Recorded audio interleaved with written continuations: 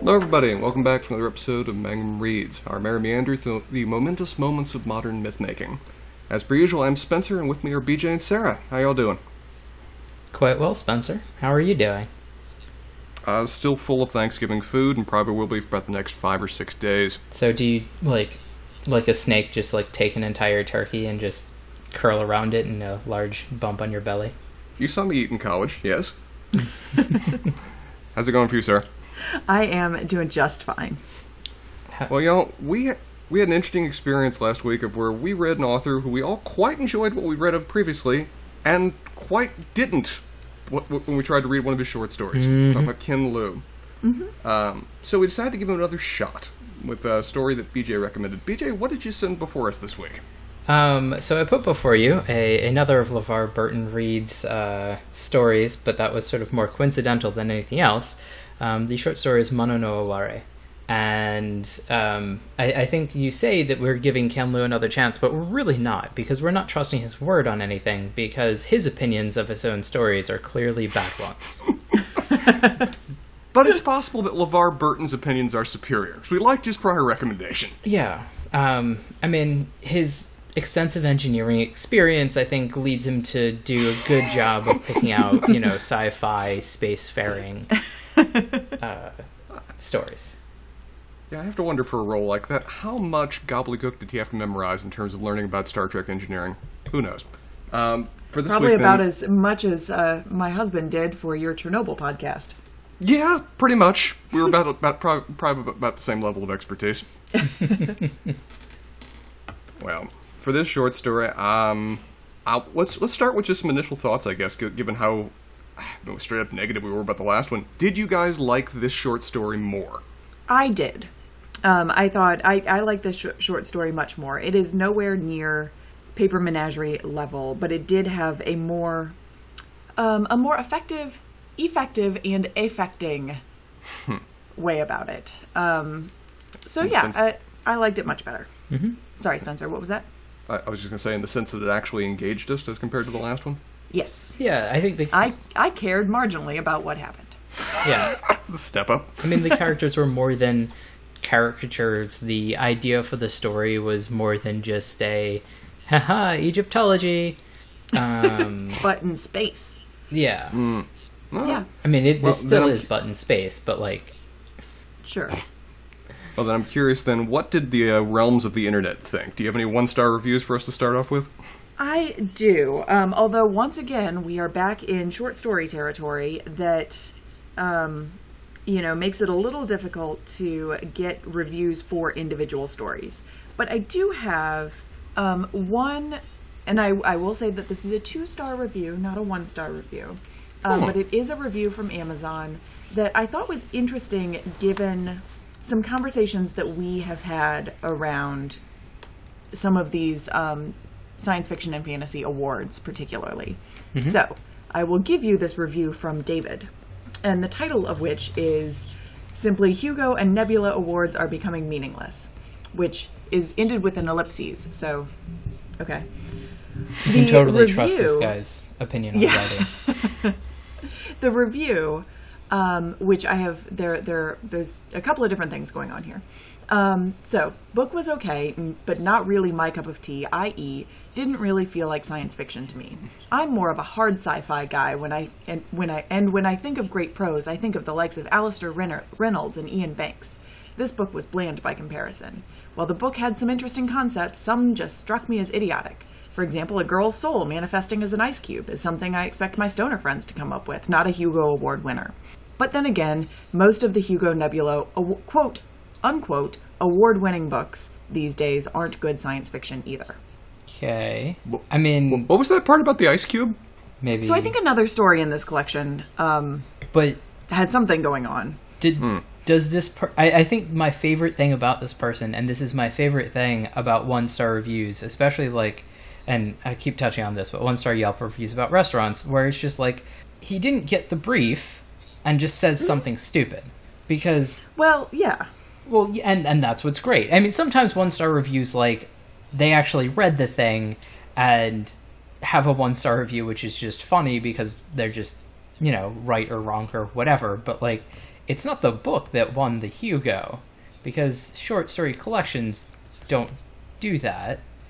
No, and it seems like he expects that any author who has at some point won the Nebula or the Hugo, therefore must always produce good the stuff. Same content, right? Yeah. I mean, I guess, or the same level of content. To me, it's like, he won a prize, and then so anything that's within, like, Mono no Aware and other stories are part of that prize, and it's just like, no. That's not the way that works. But, No. This story won the Hugo in 2013. The rest are compiled together. Yes. Yeah. My favorite part about this review is this line that just, I think that I always read this line or any variant of it in the least generous way possible, and I'm okay with that. But I'm more of a hard sci-fi guy, and when I think of great prose, blah, blah, blah.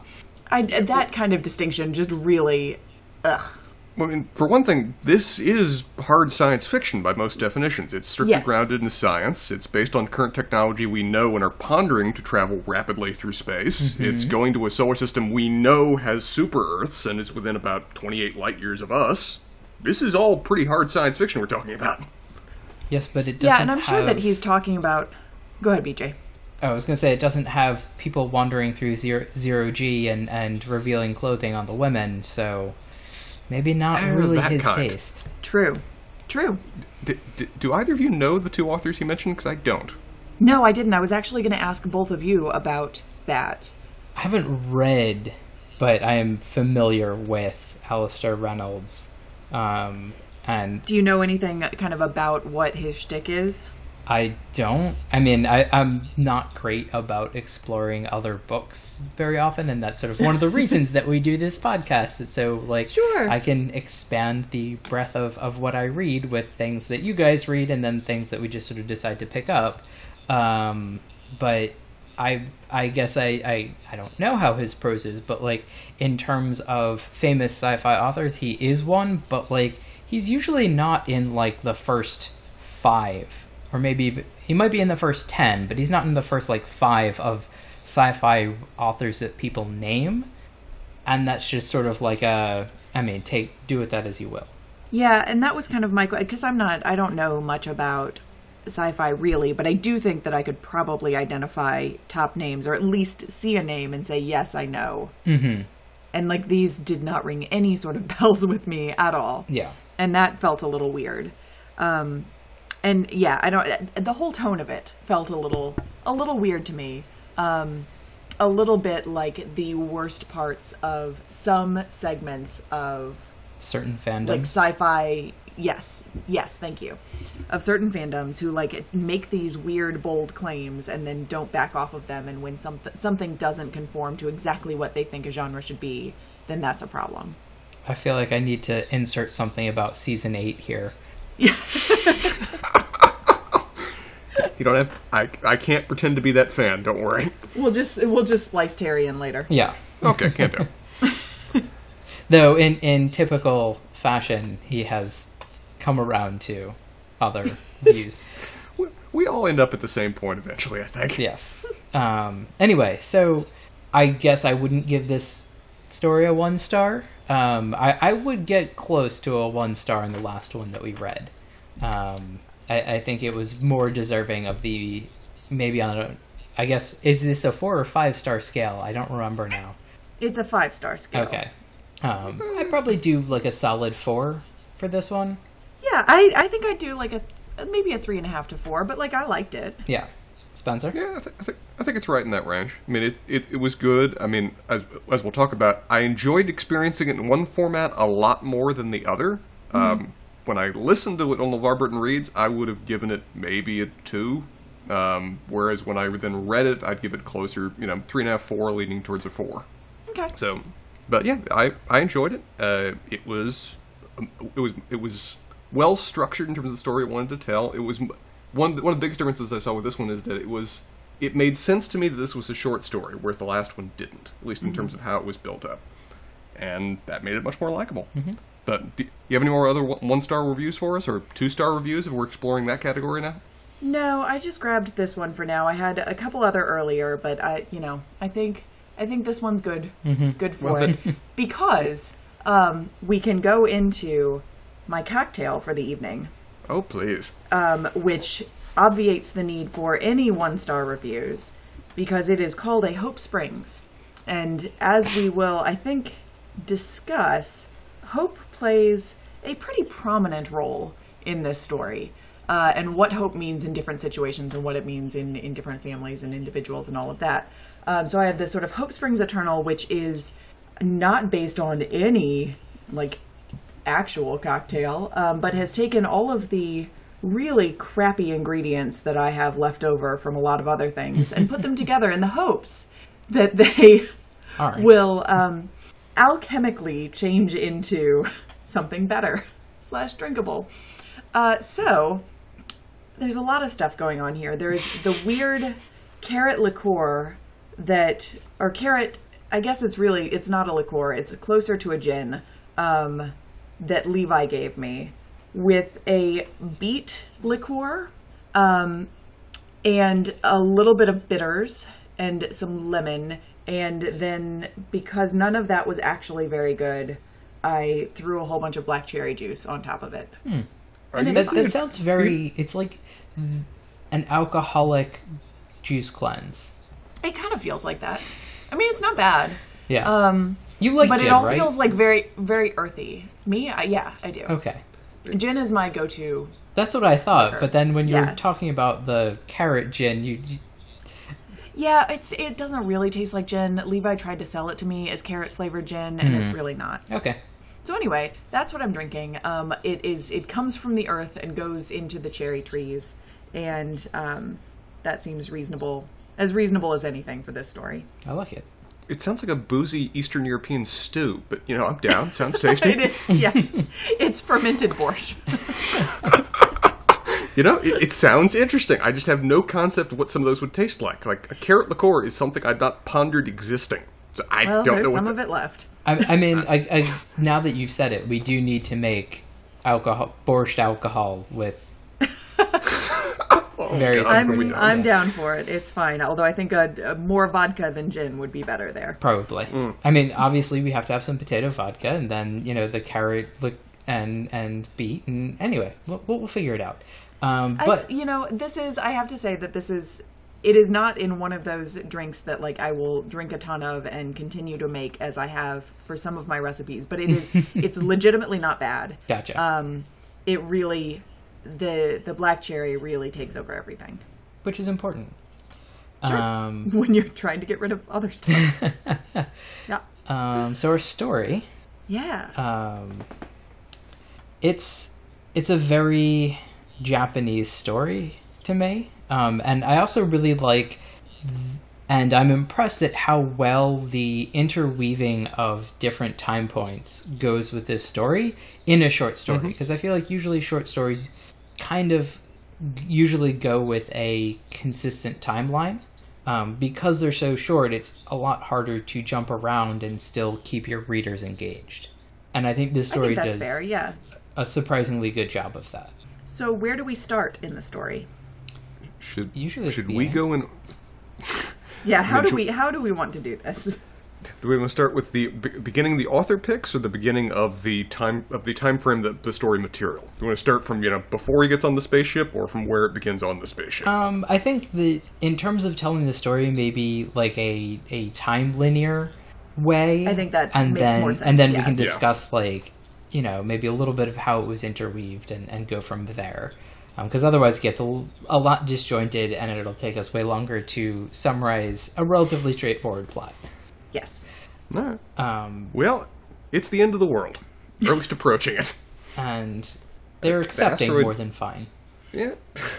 An asteroid by the name of the Hammer, which I'm picturing Hao-Wu rocketing towards the planet, apparently is on a death course for Earth, despite the various politicians and scientists trying to debate that it isn't. And preparations are underway in Japan to evacuate, they're told, the wholesale of the population. Each person getting their own window seat. The various people of the communities are lining up to be transported to the key the key camp from which they will then be put aboard the spaceships and rocketed up into space to go elsewhere, out of the way of this massive Earth-ending asteroid. Mm-hmm. And throughout this initial part, we start to get the initial exposure of our main character, who I actually do not remember his name. Hiroto. Yeah, Hiroto? Yes. Hiroto. And his interactions with his family, primarily his dad. I would say that... Yeah, I was going to say, I think basically his dad is very much still trying to instill him with Japanese culture and teachings, and that sort of the sense that we get in the discussions that he has with his father. Right. He's very much a traditionalist. He's very proud of Japanese culture. He's very proud of what aspects of Japanese culture are represented in moments like this. There's no looting, there's no wholesale fighting in the streets. People are just in ordered queues, marching where they've been told to go, because that's part of keeping things going in moments of desperation like this. Mm-hmm. And actually, this kind of discussion, Spencer, reminded me a lot of the way that you and Terry were discussing on your Chernobyl podcast, kind of what the Soviet Union ethic actually enabled to happen in the face of a catastrophe, right? That kind of way of approaching things made possible actions and collective action that would not necessarily have been possible in, like, the United States, for example. Yeah, a little less drunk, though. Wait, the Japanese as compared to the Russians? Yes. That makes sense. Yep, at least here, everything starts out rather hopeful. They are reassured that the state is doing as it was promised it was going to do, that the evacuation plans are in order, and it is simply a matter of maintaining control, maintaining discipline, and going where they need to go so that they can be part of this grand experiment they're all engaged in. And throughout this, the dad is continuing to provide lessons to his son. He's using this whole thing as a teaching experience. It pretty quickly goes south, though, as once they've arrived at the camp and been there presumably for a matter of days, the various promises by government officials start to get a bit more thin and a lot less support behind them. There are a bunch of rumors basically going around that there aren't enough ships, or they weren't well constructed, or there are problems and they're not going to be able to get the entire population out. Which the father tries to stifle very quickly, basically under the idea that A, they're not true, we need to trust the government anyway, or B, there's no point in spreading these. That spreading these themselves is harmful to these people right now. It could get people hurt or killed, or just losing hope in moments where they need to have that. Which is interesting given the reaction once they find out that in fact the rumors are true, which is just like, okay, well, we'll go home now. And even the book itself ponders how to interpret that kind of emotional response. We'll get to that point later when he's debating it with a friend. But yeah, the Prime Minister comes on television, radio, whatever else, announces the broadcast that, yeah, we got screwed over by the contractors. That all the ships they were apparently building, none of them were fit to even go into orbit, much less take us where we need to go from there. And this is when I want to have a government contracting expert talk about how this, is completely reasonable or would never happen. And it's a 50-50. Sarah's Lee there. Can we bring him in? He is off duty tonight, guys. Aw, damn. So the other thing that I really appreciate about this announcement is, like, I feel like if he was a worse author, the Prime Minister would have, like, committed ritual suicide or something like that, and it would not have been the right tone, but I can 100% see another writer doing that. Yeah, he's definitely enmeshing himself in traditional Japanese culture, but he's trying to avoid making it stereotypical. I mean, I think it's more a modern take, like what modern Japanese culture is more like than the manga version of it. Sure. Well, as you said, the Prime Minister announces this, and with a little bit of grumbling at first, everyone takes this, goes home, and for the rest of the story on Earth that we see in Japan, goes about their lives. They go about their work. They go celebrate one hell of the last Christmas that's going to happen on planet Earth. But one of the main things we see happening in this family, beyond getting more very interesting lessons from the father, including a series of poems, which I think we're later on when we get to it, we see that the mom and both of Hiroto's parents are in communication with an American doctor who they knew when they were back in college. And from what we see, what were previously involved in a bit of a how to put this, both Hiroto's dad and this American doctor were apparently into Hiroto's mom, and the mom picked Hiroto's dad, and that's still been kind of a thing that threaded their friendship going forward. But that prior connection has given this family one seat, potentially, on the way out for the only ship that was apparently built that could possibly get people to another solar system. Where this doctor... Did anybody write down what the name of the doctor was? I don't have it in front of me. No, I don't have it written down. But this doctor, really worked on the construction of the ship, right? Mm-hmm. Yeah, he was the one who designed it. And so he presumably then needs to go aboard to make sure it continues to work. Mm-hmm. And he has a +1 available.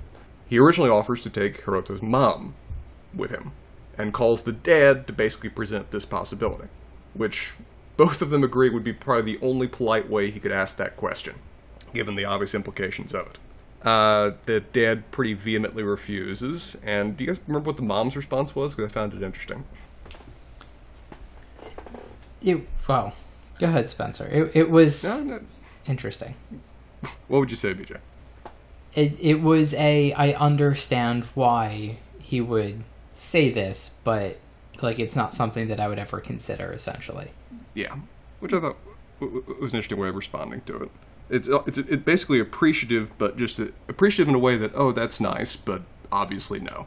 But it leads into another more viable option in their minds, of where, well, how much do we want to jump around here? Because we also get several experiences of Hiroto walking with his dad, the various series of poetry and everything else. A lot of time is spent on Earth before we ever end up in space. Yeah. So it's and so I feel like to me the point of it is getting the sense of loss and giving up of the son of Hiroto's parents, as well as sort of introducing us to the somber and poetic nature of Japanese phrases and poetry and poems in general, and sort of how they relate to how Hiroto is being brought up and how he views life. Mm-hmm.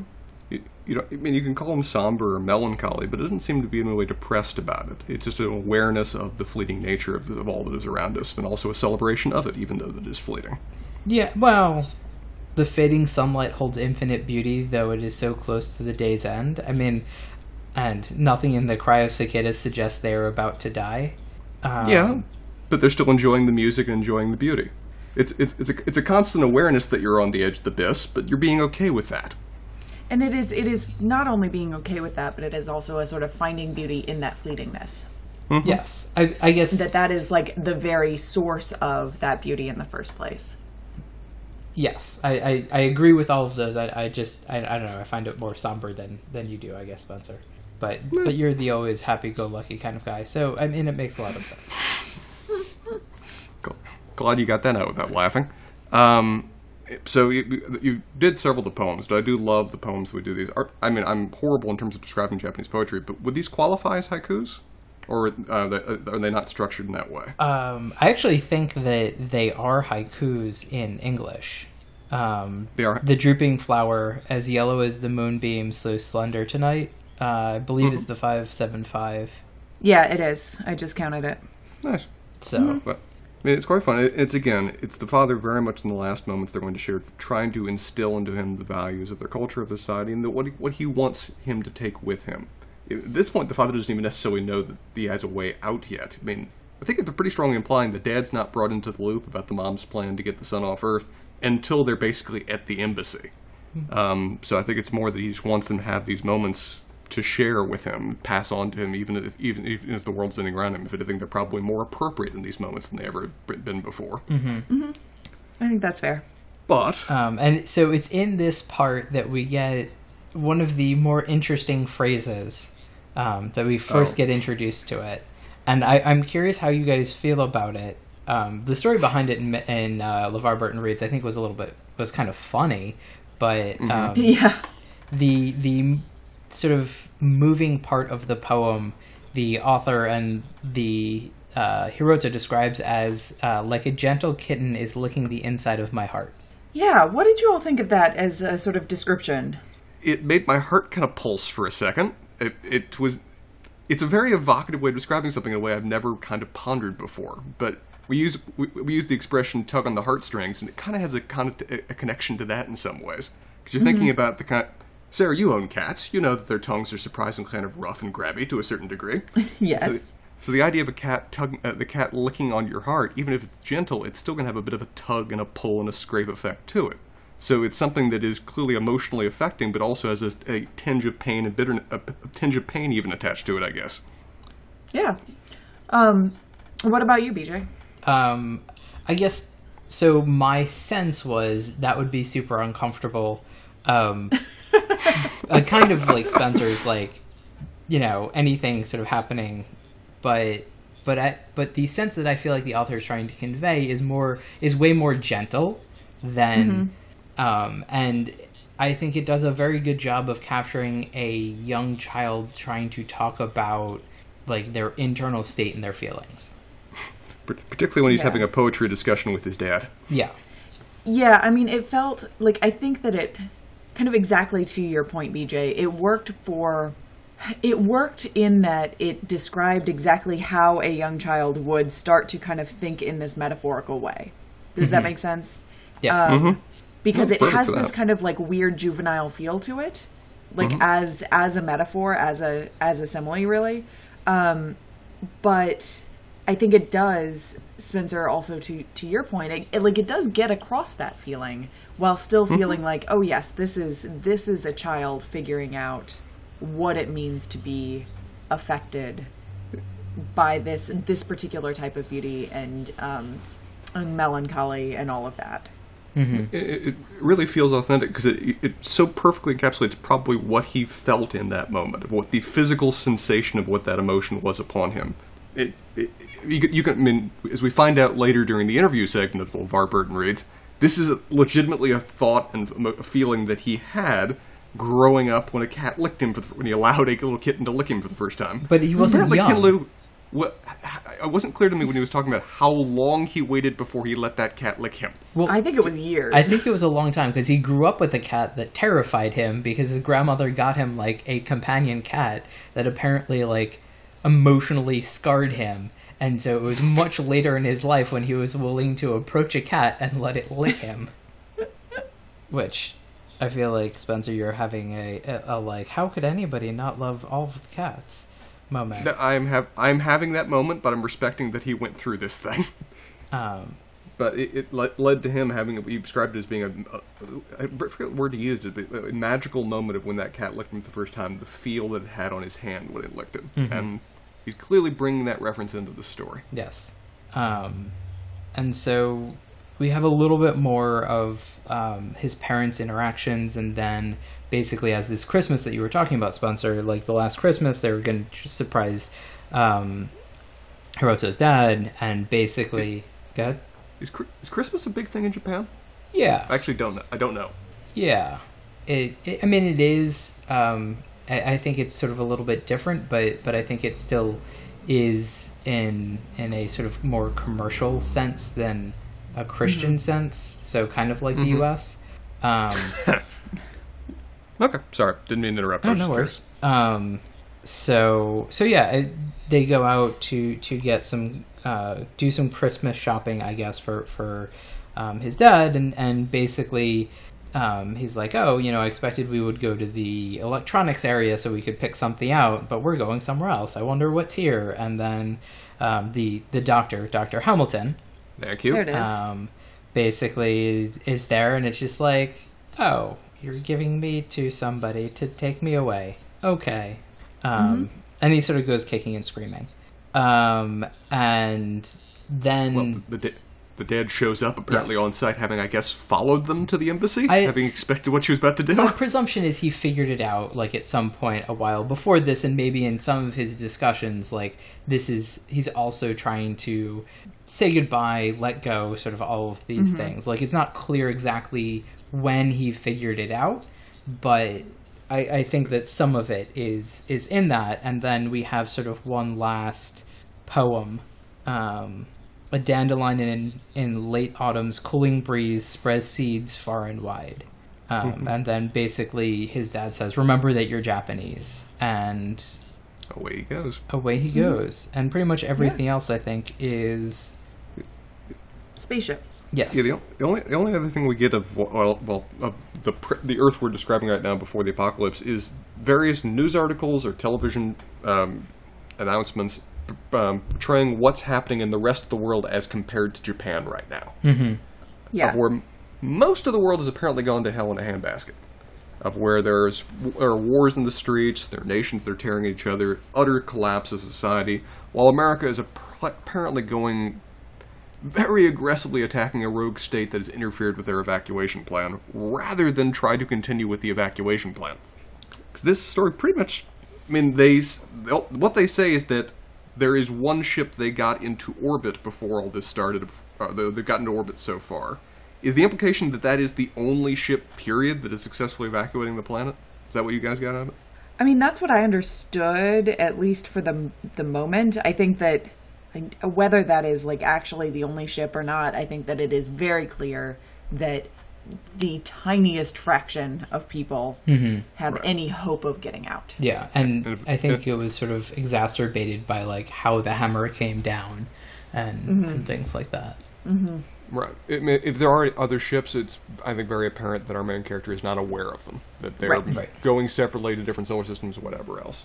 Yep. So, we then cut to, I'll say, 20 years later, probably? Yeah, probably at least 15 to 20, maybe, yeah. Because he's very much an adult when we... Yeah, but I think, like, mid to late 20s. So I would say. Not yeah. like... I mean, he's 8, I think he said, when he boarded the spaceship, so...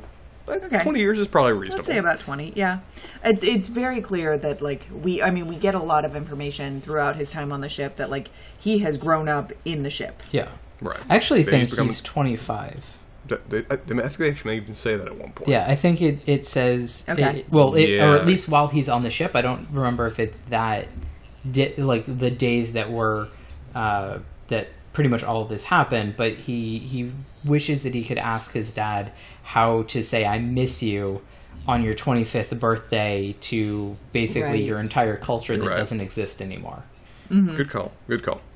But he's become a man of importance aboard this ship of just over 1,000 people, of where his job is to basically monitor the lattice of the solar sail that is propelling this ship through the cosmos. BJ, do you know enough about a solar sail to tell us what it is? Because I can bluff my way through part of it otherwise. I mean, essentially, yes. Actually, Sarah, you've been reading a lot of technical materials lately. Has a solar sail come up? No, but I know a little bit about solar wind, which I assume is basically related. Yeah. You two can what team is up. Pushing the sail? Yes. You both already know more than I do. Team up here. So there's the complicated thing that light is sort of particles and sort of not, but they can exert a force on basically anything, but that force is very minor unless it's over a concentrated amount of light or over a very large surface area. And so sort of the idea of a solar sail is that you have a very, very, very large surface area, and so light hitting it will propel things forward. Will propel the ship that's sort of being tagged along forward. There are breakdowns, presumably, in the hard science here, which is maybe why the person that gave the 2-star review was bitchy and moany about it, because essentially, like, once you get far enough away from a given light source, like, there's no point in having, like, this open sail. It's kind of like being on a normal ship with a sail and there being no wind and having, like, all of the sails up. And it's just like, well, it's not going to net you anything, so why are you doing that? Anyway, so... I think the story actually explains that point, of where they're still in the solar system right now when the story is occurring. Of where they seem to be still building up speed using the solar sail so that when they are then propelling through the cosmos closer to the speed of light, they, I guess, would then close up the sail. But I think right now they're still accelerating essentially around the solar system, catching photons. Yeah, I mean, they do say that they're accelerating that they are still accelerating. We don't know exactly where, but anyway, we're not going to. I don't really want to debate how hard the hard science fiction this is. Fine. As much as I feel like any debate is something that you get excited about, Spencer. I'm a lawyer. What do you want? This is not an adversarial podcast. we do get our first Japanese character, our first bit of kanji here. Did you guys pull up the written version of this? Yes. I did not. LeVar Burton told me to, and then You didn't listen. I really didn't. Well, throughout the text, there are there are two moments in this text where there are kanji characters. The first one here is they're meant to provide a visual depiction of what our character is going through or what he's describing. Mm-hmm. Not really going necessarily into the character, but what it looks like, kind of what the character is originally represented. The first one is the kanji for umbrella, and it's basically giving us an image of what this spaceship looks like, which Sarah, as you referenced, the spaceship is called something Hope, right? Like hopeful? Yeah, I don't remember exactly now, but it is referenced several times. It has hope in it. Yeah. Mm-hmm. And the people who are on it start to refer to themselves kind of in those same terms. Yeah, it is hopeful. You are correct, Spencer. So for anybody that is vaguely familiar with Japanese kanji, they're basically what look vaguely like the kanji for man underneath an awning. And so that is umbrella. And it looks to him like what the spaceship does in terms of this just massive solar sail extending for, he describes it as like hundreds of kilometers, thousands of kilometers. It's a massive thing. Okay. Within the trailing little habitats that follow distantly after it, where they can't even see the solar sail is so massive they can't even see the stars before them. The only way they can see them is when they look down below. And his job aboard the ship is to monitor this solar sail lattice at all times, because as you would think, with this being the necessary thing to build the acceleration so they can go the 30 light years to, I wrote it down, what was the name of the solar system they're going to? Virginis. It was, 61 Virginis. They have to make sure the solar sail is intact, because even the slightest hole could lead to this entire thing breaking apart. As part of this job, he's also, as part of living aboard the ship, he's also got a couple other roles, too, of where this is primarily an American vessel. Apparently the U.S. built it, and most of the people aboard are U.S. citizens. But there are a collection of people from other nations. They describe it as being the one giant American flag that everyone pledges allegiance to, and then about 12 tiny little flags in front of it for the various survivors of other countries on the Earth. As the sole survivor from Japan, our main character feels obliged in some ways to provide a bit of cultural enrichment and tell the new children that have been born in the now couple of decades since leaving Earth about the world that was left behind. And one of the main ways he does this is through, they imply, the game Go. Which, have either of you played Go? Because I have only ever watched it played. I know absolutely nothing. I know nothing about Go and would like for someone to tell me a little bit about it, please. I can tell you it is not a spectator sport for me watching it. I feel like it is in some ways more boring than chess to watch, and chess is not a spectator sport. So, as described in the book, it's a 19 by 19 board of basically intersecting lines. And so, unlike a chess game where your pieces go inside the square, your pieces go on the vertices of the lines. And basically, there are many ways that people talk about it, and what I find kind of funny is it basically makes its way into every large fantasy world. Every place you just see a reference to stones or something like that, and they're always black and white pieces, and it's always played by like generals and whatever.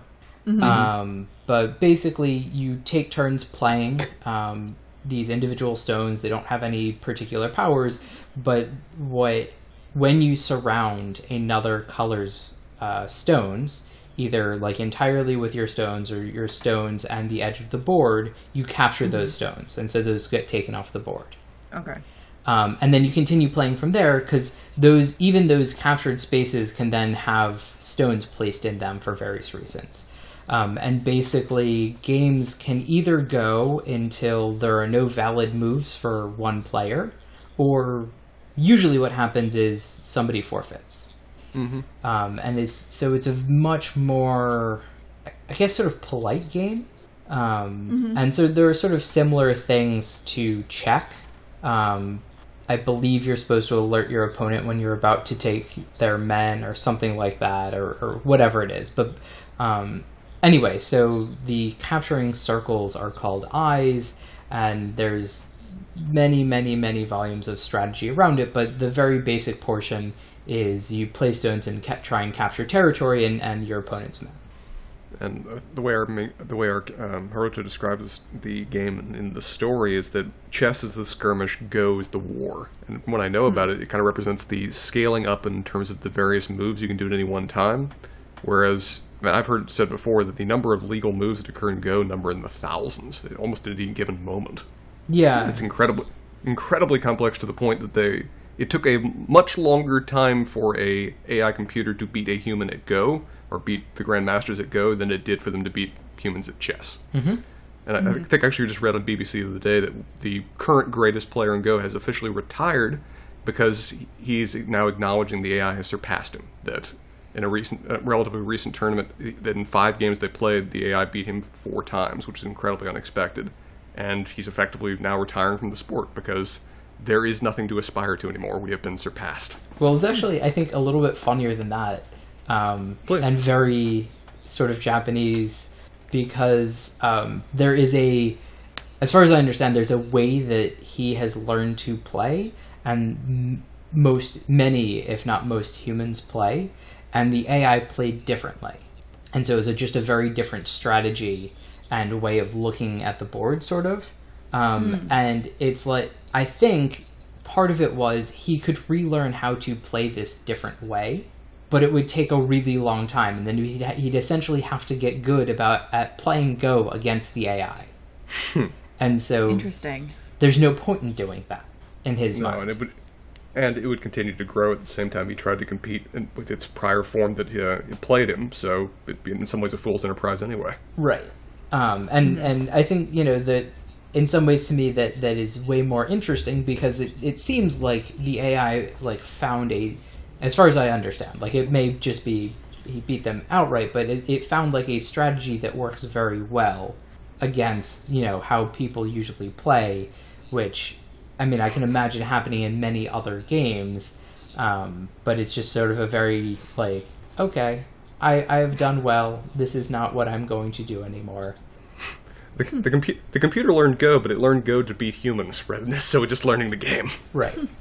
He's trying to teach them, and the distinctly American, I think one of the kids is named literally Bobby, just to make him as American as possible, is not fond of the game, for the primary reason that it is not focused on the individual and heroes. It's about the whole board and the whole options and playing a field. Mm-hmm. And so there's no one the kid can identify with. He prefers to just be the hero of the story, or at least have somebody that he can identify as the hero of the story, like in chess or in appropriately Asteroid Destroyer is apparently his favorite game, which is a little bit macabre. But this is one of the first moments that we see some aspects of Haruto's culture challenged by those around him that clearly puts him off, but he tries to be quiet about it. Mm-hmm. The next moment is with his, I suppose, girlfriend that he's developed aboard the ship, who is, like him, an orphan that came from a primarily Spanish-speaking country and has forgotten most of her own culture, and so is trying to learn about his, or at least what he remembers from being age 8. Mm-hmm. And while they're talking, they discuss, he tells her a few Japanese words, tells her aspect of what he remembers about his past, and they discuss what people did when that announcement came from the Prime Minister.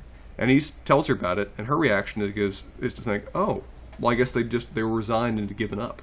And he has to keep his anger in check, because that opinion on what happened pisses him right off. Because he's gotten, well, as his father instructed him to be, he's quite proud of his culture, and he'd prefer not to see their reaction in that lens, and doesn't agree with that interpretation. Yeah, and I think that it's interesting that he doesn't really discuss it further, rather than trying to talk to her about it. Because I feel like it's a fairly simple, acceptance and resignation are different things, and that's a fairly simple thing to talk about, but... No, he can only see it through the eyes of an 8-year-old. That's all he experienced it as. And that's probably the live-wire defensive response he would have, even though it's been decades since and he's matured since. Yeah, but he hasn't matured necessarily in that culture and in the teachings of his father, right? Mm-hmm. No. Ken Liu said a very interesting thing, all of his line during the interview, is that the way you celebrate a culture is by continuing to let it grow. Yeah. The moment you put it just on a shelf fixed, it's effectively dead. It's something you're talking about in the past rather than something that's continuing to live. And that's kind of things our main character is warring with himself in terms of thinking about Japanese culture is that he is the last survivor of it. He only has its memories. And he's trying to work with these kids to persist in it, but even he kind of sees that it doesn't really work because he doesn't have enough ingrained enough memories of it to really teach others about it or even explain it. He struggles to explain it to his girlfriend as they're there together. Mm-hmm. I think Sorry, go ahead, Sarah. No, go ahead. You're fine. I was going to say, I feel like there's a little bit of almost thesis-ship of this, where it's just like, how many component parts of the culture, like, can you modify and still have it be the same thing? Mm-hmm. Where it's just like, if you're essentially, rather than replacing things with sort of exact replicas, you're just like, well, we'll do it this way instead. And, like, at what point does it become something very different? Which I think is the other side of the, once you sort of write it down and solidify it, it becomes dead. But, like, if it's something completely different, is it still, Japanese culture? And it also becomes a question of, like, if he is the only person left, cultures require the sort of transcendence of culture and the transmittal of culture requires more than one person practicing that culture, right? Sure. Yeah. So it becomes a question of, okay, well, what's the point? Well, can you just have other people appropriate it? Well, you can go back to Percival Everett for that. And right. And that's kind of what he's trying to get. What he's trying to do is that he's trying to get these little American students to, in some ways, embrace aspects of his culture so that they can exist beyond him. Mm-hmm. And it isn't working because it's not. There's no one to really grow up with. There's no one to really interact with on an equal level. All we can do is offer tokens because that's all he really has. I'm kind of amazed they even had a Go set that they brought aboard the ship, or maybe he's had it made since. It's very where that came from. It's a very simple thing. Like, you could essentially make it out of a piece of paper and a bunch of, like, anything. They just need to be, like, two separate markers. Yeah. So we're assuming that he made it then himself, probably from memory? Or he took his father's Go set, because that is one of the things that he packed with him. That's true. Forgot about that. But we have these various cultural moments and these various interactions. He's trying to, in some way, come to terms with the fact that he is the last vestige of this culture that still remains. Mm-hmm. And while he's doing his job, he notices a bit of quirk in their direction. His girlfriend works in navigation, so he gives her a call and says, hey, are we off course a little bit right now? As we're continuing, I'm guessing, to kind of circle the sun to build up speed so they eventually can shoot themselves through space to go where they want to go. And she comments that they are. And they look into it deeper and find that, by some means, the solar cell has been pierced and is starting to thread and separate from its lattice structure. Mm-hmm. And this is bad. This is threatening to leave them dead in the water with no hope of ever getting to the new Earth they want to find. Or at least majorly off course.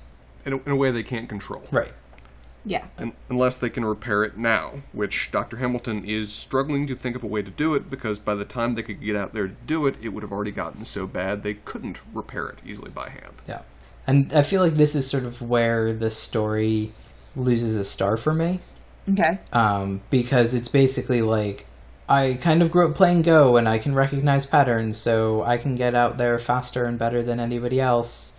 And it's my... Go ahead, Spencer. No, finish the thought, because I agree with you very much. It's my special Japanese nature that allows me to do this. Mm-hmm. And so... And it's my special Japanese nature that causes me to make a sacrifice, and there are a lot of things going on here. Yeah.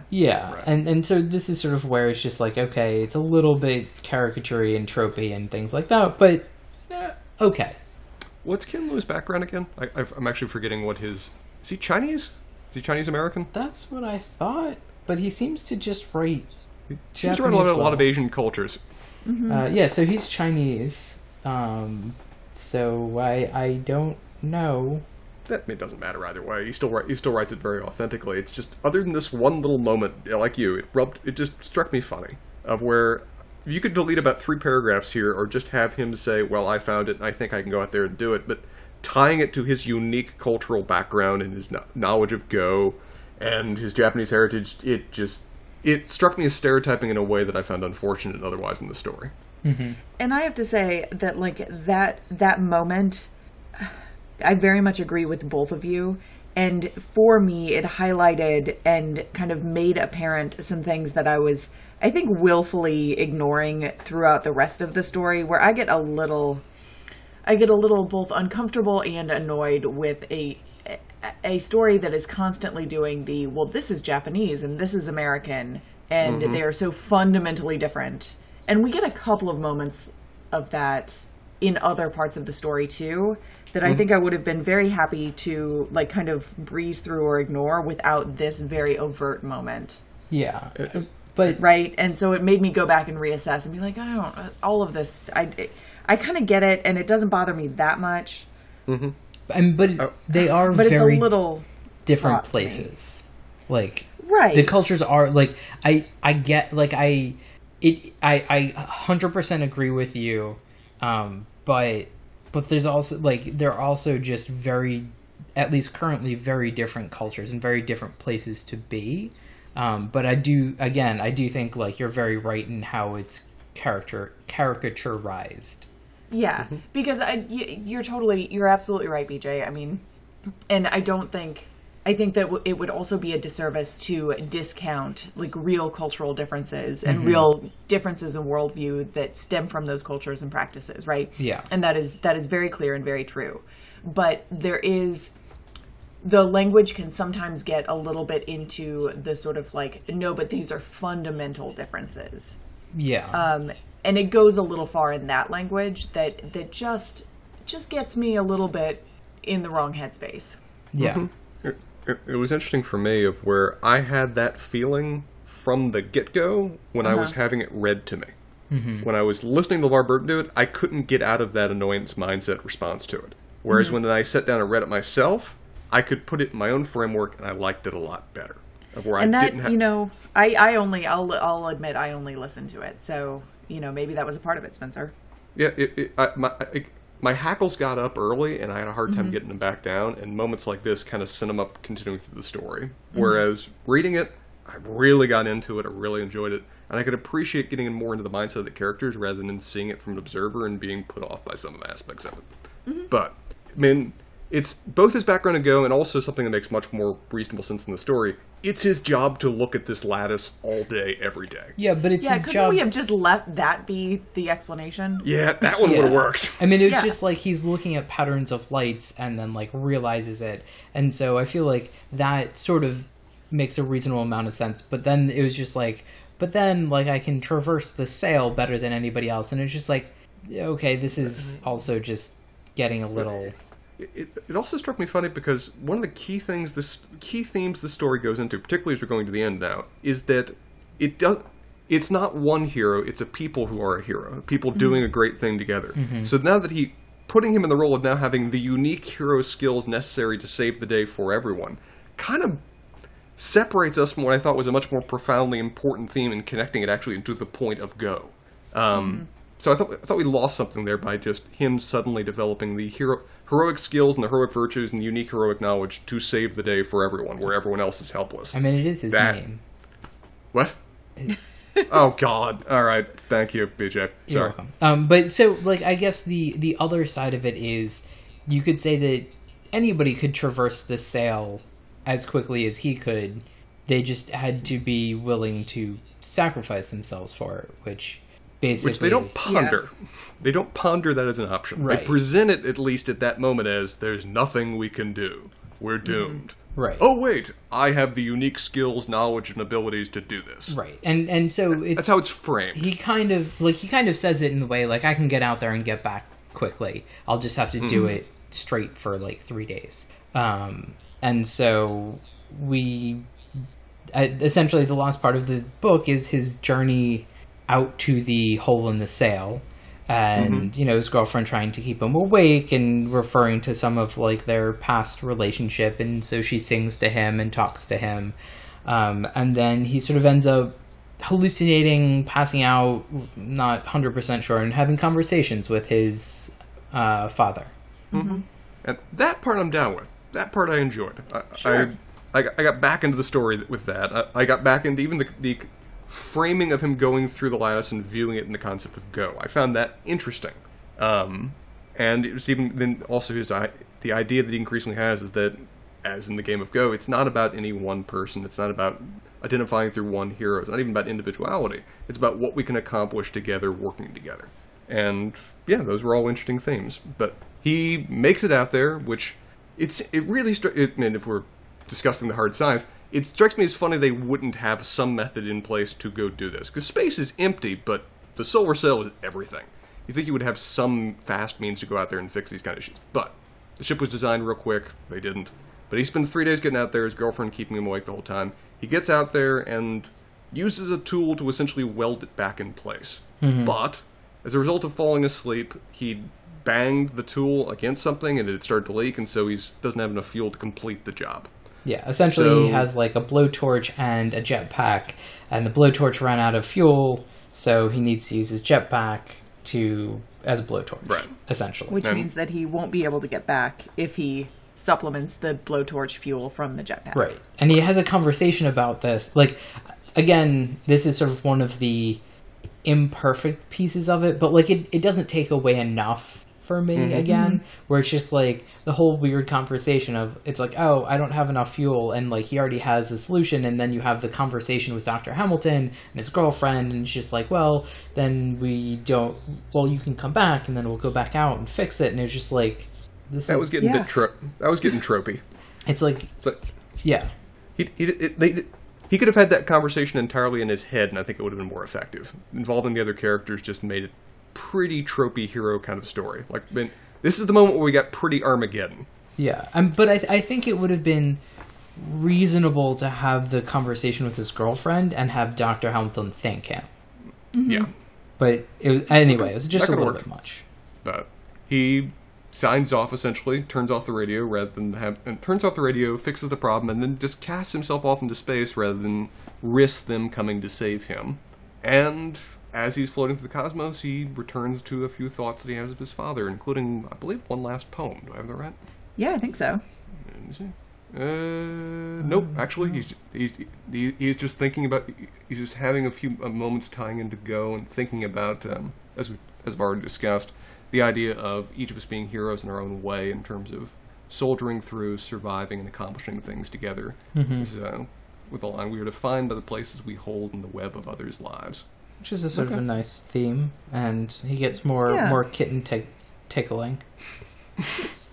A few little kitten tickles, and then he kind of imagines that kind of last moment he had with his dad, of where he's just walking along the streets, taking a chance to look at everything, and then imagines as he's floating away that he's going off on a walk with his father to remember every passing blade of grass, every dewdrop, every fading ray of the dying sun, infinitely beautiful.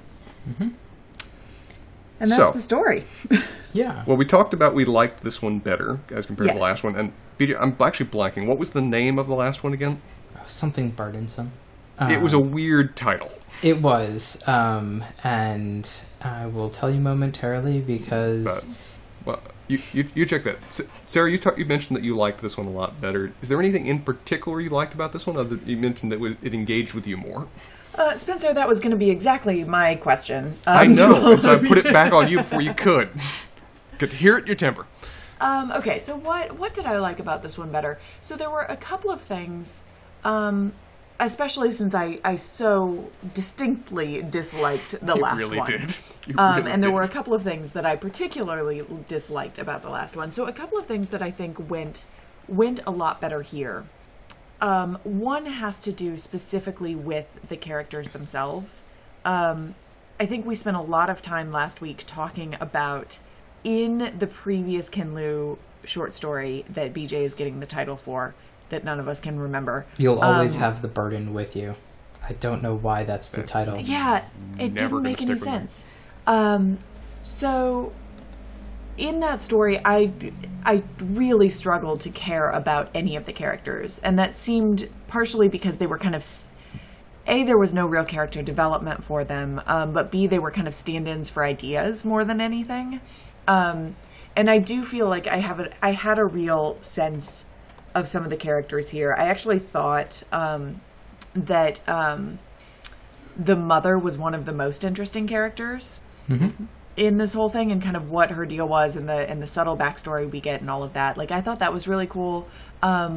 the girlfriend I thought was kind of interesting in what she was doing. Like, we got a range of characters in a relatively short story that was also relatively packed with a lot of other stuff. There was still some interesting character development. So that was one thing. And I think related to that, like, I was so mad at the last story for just, like, being this kind of loosely plotted anthropology lesson, and it didn't feel like anything more than that. And while there are still some vestiges of that in this story, I felt like it was much more concentrated on how do these ideas get translated into individual lives, and what does that mean in given situations. So I thought, not a perfect short story by any means, but I enjoyed it. And I did think that it was much more successful than the last one that we read. Yeah, I think that each of the characters sort of get enough detail so they're real descriptions of characters, like that they could be real people, as opposed to just essentially like notes for a casting call. I feel like the last story was like we need this kind of character, and that's sort of all we got. Yep. Whereas this, there was some detail to the characters that made them realer and more relatable. And the story itself, like, had some interesting qualities to it, but this is more of a character-driven story and sort of culturally driven story. And so he addresses that and talks about that, where I think the last story, I mean, it didn't... One of the things that we've talked about on this podcast is characters, plot, and world building. And I feel like the last story had none of those. And this story at least has some of each and is better weighted in at least characters for me. Yeah. Spencer. And go ahead. Well, can I throw in one... I just want to throw in one last thing that I liked about this story better than the last one, which was that although I am not entirely convinced by the kitten licking the heart description, this was just a much better written story. Like, the language was just better in this story. And one of the things I distinctly remember complaining about last week was that story was just not well written. Yeah. That the language itself was lacking in ways that were really disappointing to me, given other work that I've read by Ken Liu. And this, I think particularly because it was focused on poetry, and sometimes that went a little over the top for me, it nevertheless meant that we had a much more lyrical language, much more kind of substantive passages of language that was actually doing something, instead of just like, let me describe what this tablet looked like that the language was on. It, like, it just felt more, there was more of that world building through the language that made it feel realer. Anyway, Spencer. Yeah, no, I very much agree. Between the three stories we've now read of Ken Liu, I think I'm starting to get what he does well and what he doesn't. Of where he seems to do personal, character-driven stories quite well. He seems to be able to very much get us in the minds of the characters, very much represent their unique experiences, their unique background, and how those interact with the world, and make that feel real and make it have an emotional effect. And he does that well in this story. There's definitely some connections back to Paper Mastery that I liked here in terms of how they're in some ways very similarly plotted and similarly structured, even if it's a very different setting that's going into play here. It also tells me what things he doesn't do particularly well. Like, the main thing, one of the things we hated about the last story is that the main character has this unique skill that lets her unlock everything, and how it was just dumb. It was that she had a unique, basically, the fact she was a CPA allowed her to save to open up the universe of the society, and we all thought that was dumb. Here, the moment we all have now railed against is that the main character suddenly has the unique skill that's designed to save the day. And apparently that kind of working in the unique abilities to drive forward the story is just something he does very ham-handed. We've seen it now at least twice in these stories that it was our worst moments. I agree about the poetry too, is that I've read very little in terms of Japanese poetry. I think the story is implying these are all existing poems that have all been that the dad is quoting rather than ones that are being made up for the story. Is that what you guys got out of it? But I agree that they can times come across as over the top or a little bit too on the nose, but in some ways I felt that was almost more effective that they were, because the dad is trying to in some ways pointedly instill these lessons into his son, pointedly give him Yeah. these experiences at the last moment, in a way that almost has to be ham-handed, because they just don't have the time. He's trying to give him all of these big moments that he would have otherwise had years to provide in the day and a half they have before the end of the world occurs. And so these moments, the recurring themes connect back to the past, how that branches into the story, all the things I liked about Ken Liu, and I like that they're here. There's some ham-handedness, there's some forced moments that apparently is a recurring problem in some of his stories, but it didn't take away from that just undercurrent of character emotion that he's very good at writing, and I'm very happy to see when it comes across. Yeah. Well, is there anything else you guys want to talk about with the stories? Any other key moments or key things you got out of it? I think we've done pretty well with it. Yeah. Well, here's a question that you raised, because I actually liked the mom quite a bit too, but what was it about her in particular that made her your favorite character, Sarah? That's a good question. I think for me, she felt like the realist character. And I think actually part of this goes to some of the as you said, Spencer, ham-handed moments that Ken Liu has, right? It's probably not the greatest thing that the character we see the least of, I think, is the realist character in the story. That's probably not that great. But I think that what Ken Liu did really well with her was that he allowed her to be a little bit of a mystery, and that we get sort of gestures to her past life, and we get gestures to the sacrifices that she makes for her family, and the real struggle and decision-making process that she has to go through in deciding kind of what is to be done here. I thought all of that was really beautiful. And it was better for the fact that it was not dwelt over or dwelt on for such a long time. I like. What about you, Spencer? No, I like as well that it also provides a bit of nuance in some ways in response to the dad. Because the dad's very interesting. He's a very interesting philosophy, but he's a very much hidebound traditionalist, to the point that he's directly denying reality at times, in a way the mom never seems to be. That she is, in some ways, you described her as being the realist. I also say that she is the most realist in terms of philosophy of the characters as well, too. That she's, much more than the dad, consciously aware of the problems that are going on, of where things are failing, of the things they need to do going forward, in a way that he may not be fully capable of. Because he's so focused on the moment, the experiencing the moment, the trust that goes into the moment, that he can't always see the long-term picture of what needs to be done going forward in the way that she's capable of. But she's never directly challenging him about that. She's flowing around him and directing him, and doing what needs to be done around behind the scenes, even if sometimes it's in direct contrast to what he apparently would directly will. And that's a very interesting thing to see structured out. We get into a debate, BJ, you raised this kind of debate about when the dad realized what she was going to do. Because it seemed to me in that moment, she did not realize that he knew, if he knew in advance. That she seemed just as shocked as Dr. Hamilton did that he's suddenly there in the doorway looking in as she's handing off their child. But their relationship and her were very interesting characters to see framed, because, I mean, I'd say we get basically 3 characters that are fleshed out to a substantial enough degree. The rest of them, we get some interesting moments, but the dad, the mom, and Hirota are the main ones we get to see really developed in their various philosophies. And her, what little bits we get are very interesting in terms of how their relationship works. Yeah, I think that one of what makes the story for me and why what makes the characters real is in many ways, I think if you ask Ken Liu about his characters, like, where did they grow up? Like, major things about them, he would be able to answer, because he actually has that, and he knows that much about his characters, and then he's writing sort of a little bit of their responsiveness, rather than, like, what he wants that character to say, particularly in that moment. If that's true, I would have loved to have seen his character notes for the prior short story. I don't think he had. I guess it doesn't feel like he had them. Like, this feels like he knows about his characters, and he knows who his characters are.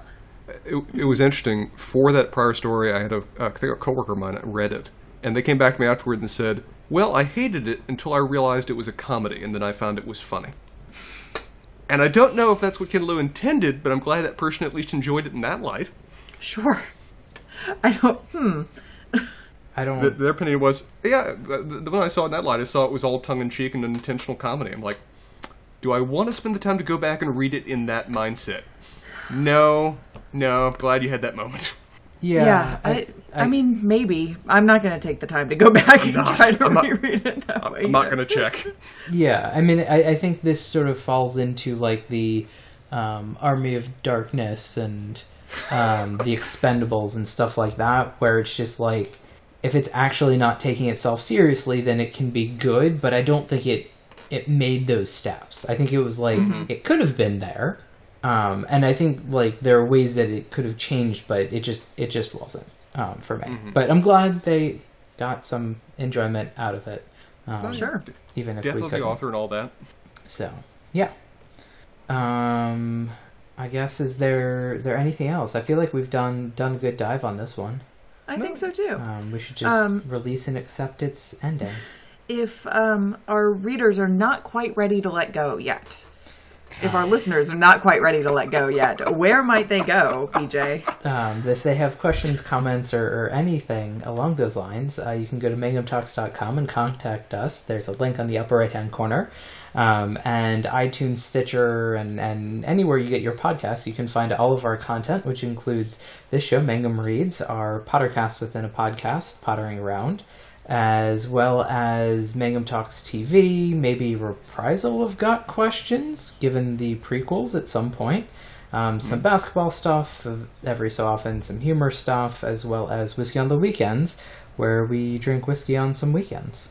And yeah, if you have any suggestions of stories you want to hear us talk about, want to force us to read, anything like that, we'd be happy to have your suggestions.